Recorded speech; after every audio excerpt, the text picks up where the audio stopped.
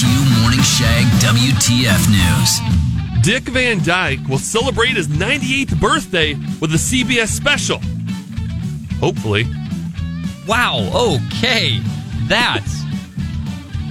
There was no hot water. No, you stop talking now. The guy, you Trevor, stop talking now. That was, national treasure. There was no hot water in the locker room showers at FedEx Field after the Commanders-Giants game. In other words, the Commanders stunk on and off the field.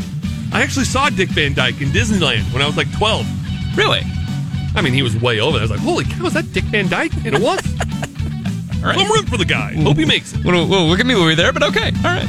And finally, John Cleese says a man laughed himself to death during a screening of a fish called Wanda. I feel like that could be the joke itself, but... Oh, come on. Have you seen that movie? It was not very good. I haven't. But that's nothing, because I saw a teenager going to the theater showing Killers of the Flower Moon and then died of old age before it was over. There it is. That's the kind of joke we look for.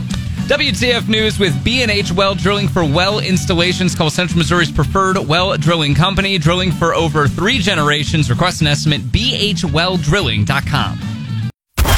Thanks for listening to the best of the KCMQ Morning Shag podcast. Oh my God, are you crazy? Hear more from Shags and Trevor weekday mornings on Classic Rock 96.7 KCMQ and KCMQ.com.